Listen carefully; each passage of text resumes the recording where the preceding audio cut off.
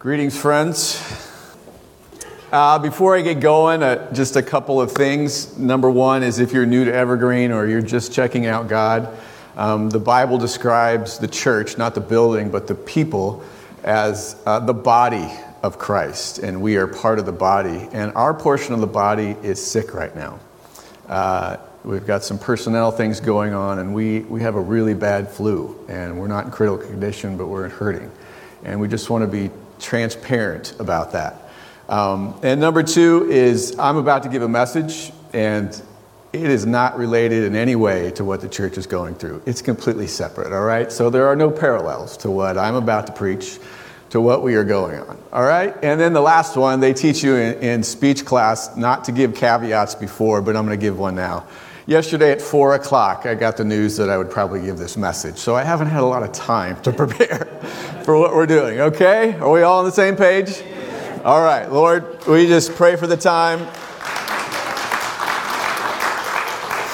We just pray for the time right now, Holy Spirit, and we want to learn. We want to set aside everything from our day, not just with church stuff, but with marriages and jobs and kids and whatever we're bringing to this room right now, and we just want to take literally 5 seconds to put those aside to be ready to hear from you.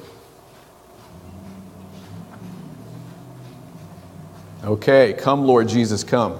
I grew up skiing.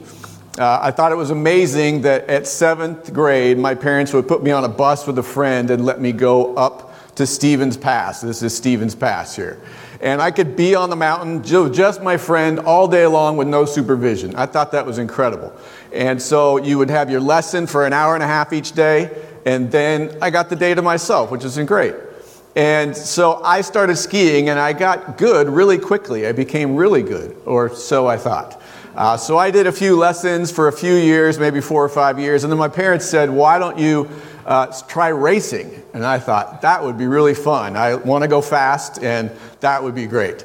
And so I started racing, and I'll never forget, it's the first day. We set up gates. You're supposed to go around gates in racing. I went around the gates, and I wasn't very good. And at the bottom, our head coach, his name was Clev Schoening, and he was a world-class athlete. He had beat Bill Johnson for the Olympic time trials to get into the Olympics, and that's the year Bill Johnson won the gold. So he could have won gold that year. He was an amazing skier. And so he pulled me aside, and he said, yeah, Rick, you don't really know how to ski. And I was like, what? And he proceeded to tell me what was wrong about the way that I learned how to ski. And growing up, when I learned you're supposed to keep your feet close together and you're supposed to wash your tails out and it makes snow fly on either side. And he took me aside and said, that's not really it, Rick. And I'll never forget, he took off his ski and he told me, yeah, there's camber in a ski. And he bent it and made the ski bend. And he said, your ski is supposed to bend, and you're supposed to use the rail, and you're supposed to carve through the snow. When you look back, you should be able to see the carve in the snow. And this was a brand new idea to me. And so I started to learn. And in racing, you do gates in the morning, and then in the afternoons, you would need to go follow the coaches. On regular, when I grew up doing teaching or learning, it would be a group of 10 people, and the instructor would say, you work on this, and you work on this, and you work on this. And then you go about 50 to 100 yards, and then you go down one at a time, and the instructor says, okay, and you come down one at a time, and you're cold waiting there. But in racing, they meet at the top of the hill, and one coach says, Rick, you worked on this, you work on this, you work on this. And then they say, all right, we'll meet you right back here at the top. And you do the whole run nonstop, and so your legs are burning when you get to the end. And then you get up to the top, and they say again, okay, you work on this, you work on this, you work on this. And you do it again, and your legs are burning. And then we would have to follow Clev, our coach, around the mountain. And there's three basic levels of skiing, if you don't know. This isn't total, but the green one's supposed to be green circles. The next one is blue squares. And then the next one is black diamonds. And then the biggest one is double black diamonds. That is really tough. And Clev would take us to these double black diamond chutes that were completely icy. And you had to ski correctly on these chutes. And if you did not ski correctly, you were going to fall all the way to the bottom. It was scary. But we had to follow this guy. And my ability went like this. to like this. Like I got good really, really quickly because I was being pushed by a world-class athlete. Does that make sense? Okay, we're going to talk about Moses today. I know they seem disconnected, but we'll bring it back. I was reading through in the book of Numbers, and it's Moses. And if you don't know anything about Moses, we'll give a short recap of his life. The first 40 years of his life, he was in the palace, Pharaoh's palace, and he wasn't connected to God. The second third of his life, 40 years, he was in the desert, not connected to God. And the last 40 years of his life, he was connected to God. God used him to bring the people out of Egypt and into the promised land. And that took 40 years to get around I think I might have a map here. Yeah, 40 years wandering through the desert. And they're almost to the promised land. And the children of Israel, the people of Israel, are grumbling again. And he said, we should have stayed in Egypt. At least we had water then. And God said, okay, I'm going to give you some water. And he tells Moses, I want you to speak to this rock and water will come out. And so Moses struck the rock twice instead of speaking to it. And God still made water flow out. But God pulled Moses aside afterwards and says, you didn't do what I told you to do. And because you didn't honor me as being holy, then you may not go into the promised land. He'd spent 40 years going through the promised land, right? Yeah, here's the one. Then Moses raised his arm and struck the rock twice with his staff. Water gushed out, and the community, their livestock, drank. He spent 40 years, and God says, you may not go in. And that felt harsh. And what it felt like is we have 4 sons, awesome Eli's son right there. And sometimes when you're in a heated argument with your son about something that's going on and you're going to give out a punishment, you can't have your phone for a week, right? And then you walk away from that conversation, you think, a week's probably a little too much, right? You come back and you say, okay, not a week, a day. We're going to take your phone away from a day. And it felt like God was doing that. And I started to think, maybe there's something to do with his staff in his story. This is not his staff. I think I got a picture of staff. We don't know what his staff looks like. I just got a picture of a bunch of staffs here. We don't know what Moses' staff looks like, but I started to think, hey, maybe there's something connected to Moses and his staff. I know that takes a good part of his story. So we're going to go toward Exodus 3. If you have your Bibles, you may turn. And so Moses, or God the children of Israel have been in Egypt for 400 years. And this is the point where God's going to draw them out. He finds his guy Moses, and he comes to Moses, says, you're my guy. He visits him in a burning bush. And what is Moses' response? Moses, first of all, says, well, who am I? Like, are you sure you got the right guy? And then they argue a little bit more, and he says, well, who are you? And he tells him, I am who I am. And then finally we get to chapter 4 here, and I'm going to read through this. It says, and Moses answers, what if they do not believe me or listen to me and say, the Lord did not appear to you? Then the Lord said to him, what is that in your hand? A staff. It is a staff. The Lord replied, throw it on the ground. Moses threw it on the ground, and you can imagine if this became a snake. Threw it on the ground, it became a snake, and he ran from it. Then the Lord said to him, reach out your hand and take it by the tail. So Moses reached out and took hold of the snake, and it turned back into his staff. This, said the Lord, is so that they may believe that the Lord, the God of their fathers, the God of Abraham, the God of Isaac, the God of Jacob, has appeared to you. Then the Lord said, put your hand inside your cloak. Moses put his hand inside his cloak, and then he took it out. The skin was leprous. It had become white as snow. Now put it back into your cloak, he said. And Moses put his hand into his cloak. When he drew it out, it was restored like the rest of his flesh. Then the Lord said, if they do not believe or pay attention to the first sign, they may believe the second. But if they do not believe these 2 signs or listen to you, take some water from the Nile, pour it on the dry ground. The water you take from the river will become blood on the ground. Then Moses gives another excuse. Moses said to the Lord, pardon your servant, but I have never been eloquent, neither in the past nor since. You have spoken your servant, and I am slow of speech and tongue. At this point, Moses does not want to be a part of this, right?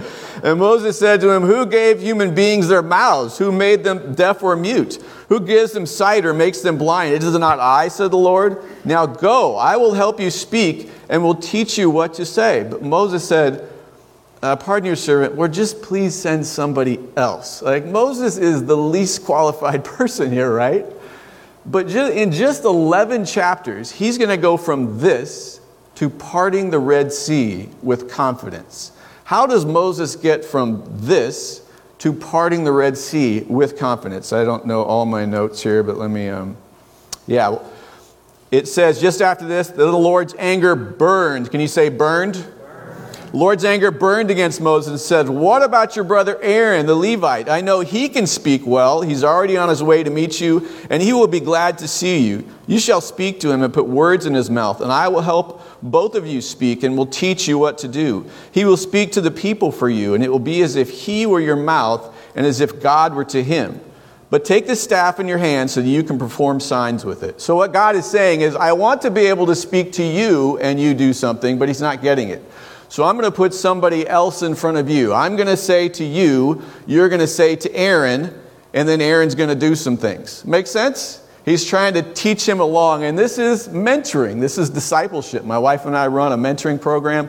This is right in my passion. It's easy for me to talk with joy about this. So I'm going to show some famous, these are out of order, but there you go. Okay, this is Jesus.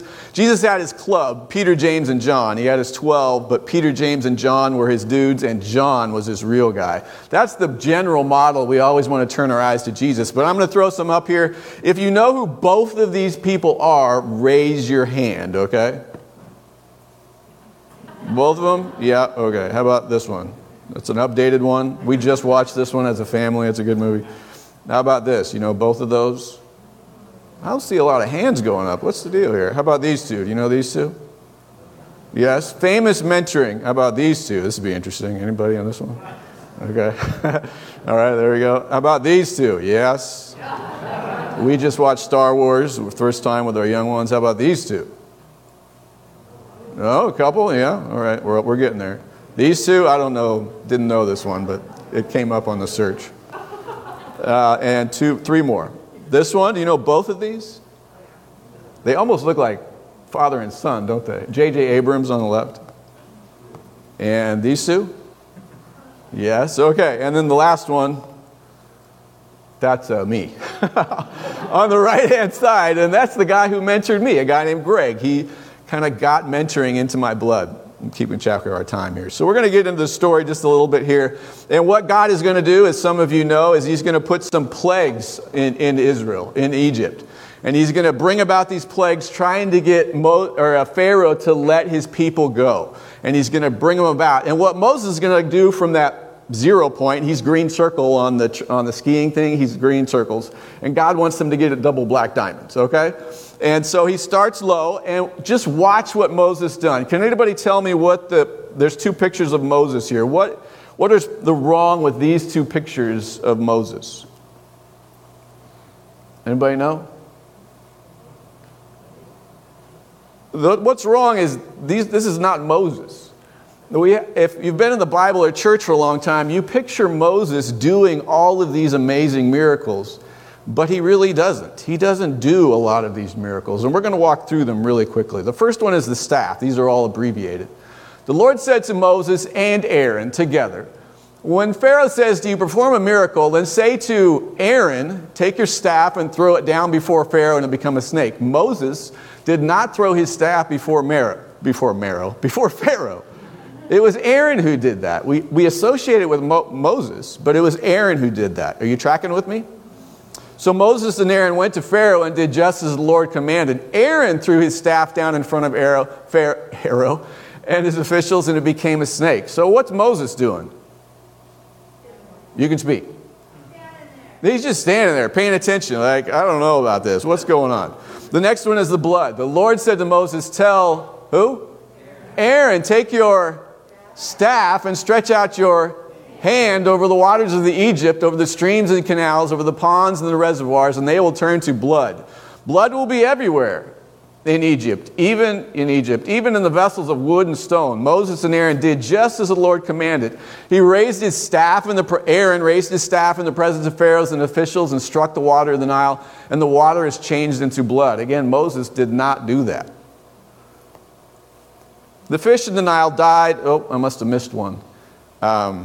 Sorry, editing there. Yeah, the fish in the wild smelled so bad the Egyptians could not drink its water. Blood was everywhere in Egypt. This is frogs. Then the Lord said to Moses, tell Aaron, stretch out your hand with your staff over the streams and canals and ponds and make frogs come up on the land of Egypt. So Aaron stretched out his hand over the waters of Egypt, and frogs came up and covered the land. But the magicians did the same things by their secret arts. They also made frogs come up on the land of Egypt. Again, what is Moses doing? He's just observing, right? Then the Lord said to Moses, tell Aaron, stretch out your staff. Moses isn't doing anything. He's just sitting there. But I think if you grew up in the church, you associate Moses doing all of these things, right? But where is Moses? Is he green circle, blue squares, or black diamonds? He's still green circles, right? He does not know. He's not taking part in anything here yet. Strike the dust of the ground throughout the land of Egypt. The dust will become gnats. They did this, and when Aaron stretched out his hand with the staff and struck the dust of the ground, the gnats came on the people and the animal, and the dust throughout the land of Egypt became gnats. But when the magicians tried to produce gnats by their secret arts, they could not. And the Lord did this. Dense swarms of flies. This is flies. So in the flies one, God, he speaks and it happens. The Lord did this. Dense swarms of flies poured into Pharaoh's palace, into the houses of the officials throughout Egypt. The land was ruined by the flies. This is gnats.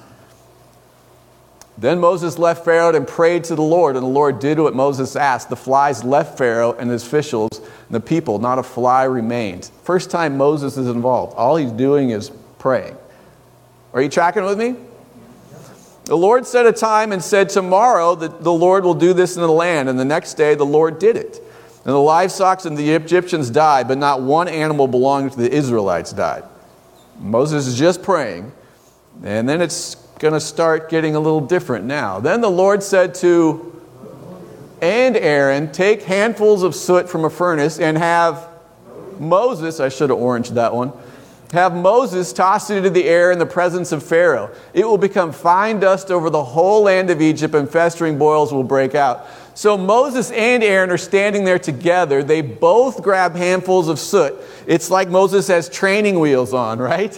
Just getting to the point where, like, are we both doing this here? What's going on? Right? And so what happens? The people and the animal throughout the... So they took soot from the furnace and stood before Pharaoh. Moses tossed it in the air. Can I get a cheer? Yeah. Moses tossed it in the air, and festering boils broke out on all the people and the animals. I'm keeping track of our time here. So this is it. Moses is God's guy from here on out. He removes Aaron. And what I want to say to you is the idea of mentoring. Who is mentoring you? Moses got his first mentor when he was 80 years old. So I don't care how old you are in this room. He got his first mentor. Are you being mentored by somebody in your life? Usually at this point, I would tell you how important it is to disciple others, those coming behind you, and tell you that, if an evangelist had 100,000 people a year give their lives to Jesus, but if the discipler just did one person each year, and that person did one, and that person did one, the discipler would overtake the evangelist really quickly. And in a matter of, I think it's 20 years, you do the whole earth. It's you just want to invest really well in one person. That's what I would usually say, but my charge today, as I've been praying about this time, is who is mentoring you? I don't care where you are in life, what you're doing, who is investing in you right now? What are you struggling in? Is your marriage in trouble? Are you having trouble being a good husband or a father? Are you having trouble being a good son or daughter? We're all sons and daughters, right? Are you having trouble in your business? Are you having trouble with anger, with joy? What is bugging you? We all have it, right? You all got something on your plate right now that is really digging on you, right? Do we? Can you raise your hands? If you got something, I don't know what it is. We're all there. But there's something in us that says, I do not need to be mentored. Oh, I can only speak as a heterosexual white male, but there is something in me that says, I don't need you. I got this on my own, right? But there is some kind of humility to say that I need help.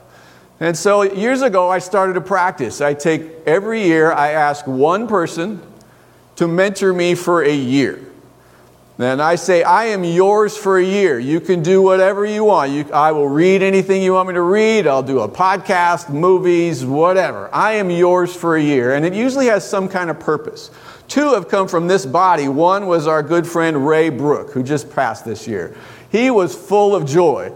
And I wanted some of that joy. So I said, Ray, will you teach me some of the joy that you have? So we met for a year. And that was a great, if you know Ray, that was a power-packed year. He took it seriously. Some guys I asked don't take it seriously.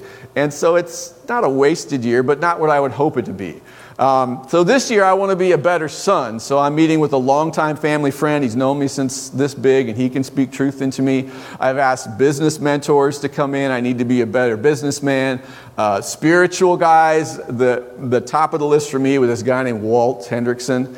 And he said, if I'm going to be mentoring you and teaching you over this year, we're going to go through the book of Romans. And I don't say this in a prideful way, but as in a challenging way. He said, if you're going to be with me, you have to spend 20 hours studying the chapter, and you have to memorize the chapter. That was double black diamond for me. Like, what? And we went through, I can't recite it now, but back then I could. We went up through chapter 13 until I moved away. And that impacted me more than anything else. My faith was solidified going through Romans. I know why I need to be saved and how I am saved. Every detail of that after going through Romans in that way. I'm not saying you have to memorize chapters of the Bible, but you get my idea. That you want to have a mentor above you or next to you, with you, that's challenging you to go down those really steep slopes to help you grow faster. If you're by yourself, this is just for me, if I'm left on my own, my growth is like this.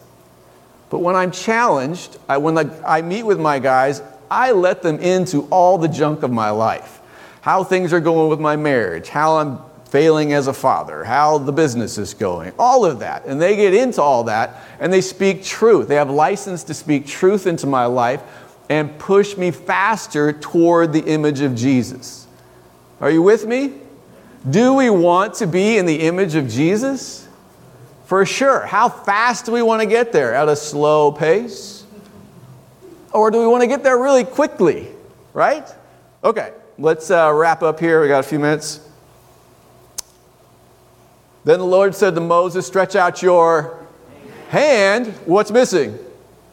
He wants to get rid of this. Stretch out your hand toward the sky so that the hail will fall all over Egypt, on people and animals and on everything growing in the fields of Egypt. When Moses stretched out his staff, that's not what he asked him to do, toward the sky, the Lord sent thunder and hail and lightning and flashed to the ground.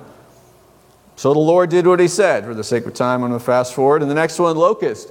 And the Lord said to Moses, stretch out your hand over Egypt so the locusts swarm over the land and devour everything growing in the fields and everything left by the hail. So Moses stretched out his staff. He's not there yet, is he? Darkness. Then the Lord said to Moses, stretch out your hand, Moses, toward the sky so that darkness spreads over Egypt, darkness that can be felt. So Moses stretched out his hand. Another cheer for Moses. Come on, man. So Moses stretched out his hand toward the sky, and total darkness covered all Egypt for 3 days. Man, now he's blue squares, right? He's just gone up, maybe to double blacks. I don't know. So no one could see anything. And this is the firstborn. This one's really, they're all sad, but this one. Now the Lord had said to Moses, I will bring one more plague on Pharaoh in Egypt. After that, he will let you go from here. And then when he does, he will drive you out completely. Tell the people that the men and women alike are to ask their neighbors for articles of gold. The Lord made the Egyptians favorably disposed towards the people, and Moses himself was highly regarded in Egypt by Pharaoh's official and by the people. And Moses said, this is what the Lord says, about midnight I will go throughout Egypt. Every firstborn son in Egypt will die. From the firstborn son of Pharaoh who sits on the throne to the firstborn son of a female slave who is at her handmill. And all the firstborn cattle as well. There will be loud wailing throughout Egypt. Even worse, there will be even worse than there has ever been or ever will be again. But among the Israelites, not a dog will bark, and any person or animal. Then you will know that the Lord has made a distinction between Egypt and Israel. What did I miss? All these, yours will come to me bowing. Did I miss one? All these officials of yours will come bowing down to me. before saying, and then go and all the people who follow you. After that I will leave. Then Moses, hot with anger, does that sound familiar? What did the Lord do in the beginning? He burned with anger, right? Moses, I keep telling you to do this and you won't do it. And it said, God burned with anger. Why aren't you doing this? And suddenly Moses has come full circle. Moses keeps telling Pharaoh, and Pharaoh's not obeying. Now Moses is burning with anger, right? He's coming around. He's maturing. I think he's getting into double black diamonds. And so Moses answered the people, stand firm, and that's what's going to happen. Oh, this is parting the Red Sea. Moses answered the people, the Pharaoh's army is coming, the Red Sea is there, they're stuck. And what does Moses say? He answered the people, do not be afraid. Stand firm and you will see the deliverance of the Lord will bring you today. Is that the same guy from chapter 3? The Egyptians you see today, you will never see again. The Lord will fight for you. You need only be still. That is double black diamonds, right? He is really mature in the Lord in just a few chapters. Moses stretched out his hand over the sea, and all that night the Lord drove the sea back with a strong east wind and turned it into dry land. The waters were divided, and the Israelites went through the sea on dry ground with a wall of water on their right and their left. Moses was mentored, discipled by Aaron. Moses caught the picture, so he discipled this guy named Joshua. He let him come in and watch when he's in the temple or in the tabernacle. Let him come along. And Joshua learned just as Moses learned from Aaron. Right? And what happened? After the death of Moses, and servant of the Lord said to Joshua, son of Nun, Moses' aide, Moses, my servant, is dead. Now then, you and all these people get ready to cross the Jordan River into the land I'm about to give them to the Israelites. Does Joshua do the same thing? After the death of Joshua, the Israelites asked, who of us is going to go up to fight against the Canaanites? Joshua didn't do it. He didn't continue the chain. He didn't bring somebody along with him. And Israel plummeted after that. Does that make sense? So let's get back to we'll close with this. Make sure I'm not missing it. I don't have many notes. So make sure I'm not missing anything.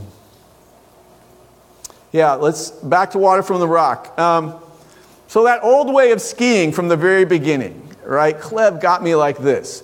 Would I ever go back to that old, fancy, unstable way of skiing that couldn't take me on unstable terrain? I would never go back to that. I raced for many years. I taught for 5 or 6 years after that. I became a great skier. I don't say that in a prideful way, but I became really good. But I would never in my right mind go back to that pretty way of skiing that doesn't take me well down the mountain. And in the same way, Moses knows exactly what he's doing. When God says, speak to the rock, I think Moses knows exactly what he's doing. He is regressing. He is taking glory that is due God and bringing it to himself when he strikes that rock. This staff represents the things in our lives that deflect glory from God. We are put on here on this earth to generate glory to God. Everything should be coming right through us up into heaven. Does that happen? No, because we are poor filters, aren't we? It comes here, 10 rays of glory, however that works, and 1 ray goes up because of all the sin and rebellion that is inside of us. We want to be great conduits of God's glory to here, but our staves, the things that we hang on to, whether that's your intelligence or your wealth or your beauty or your whatever it is, keeps God's glory from coming straight up to him. All right? And if we want to generate, as if you are a mentor or somebody's mentoring you, that would be a good thing to think about. When you're mentoring me, will you help me? Ray, will you give me some more joy? Walt, will you help me understand the Bible better? Macedo, would you help me in my business? Whoever that is for you, would you help me be good at this thing, but also help me to be a good conduit of glory to God? We only have one life, my friends. Just one. We don't get a rewind. We don't get a pause.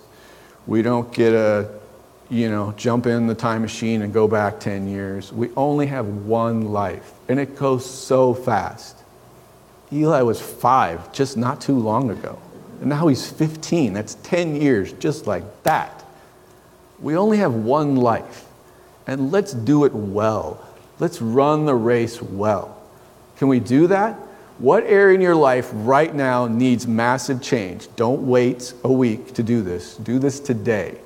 What area in my life needs massive change, and who do I see that has that quality? And you pin that person down, and you say, will you meet with me for a month, for 6 months, for a year, whatever that is for you. And God will get a hockey stick of growth for you, and more glory will go to God. Let's close in prayer. Father God, we just pray for glory. We want to be great conduits of your glory, but man, we get so clogged up with our own stuff, our own hurts, our own wounds, our own history, what people have said to us, what people have said over us. We are bad conduits of your glory, but we want to be great ones. Lord, I pray against pride right now.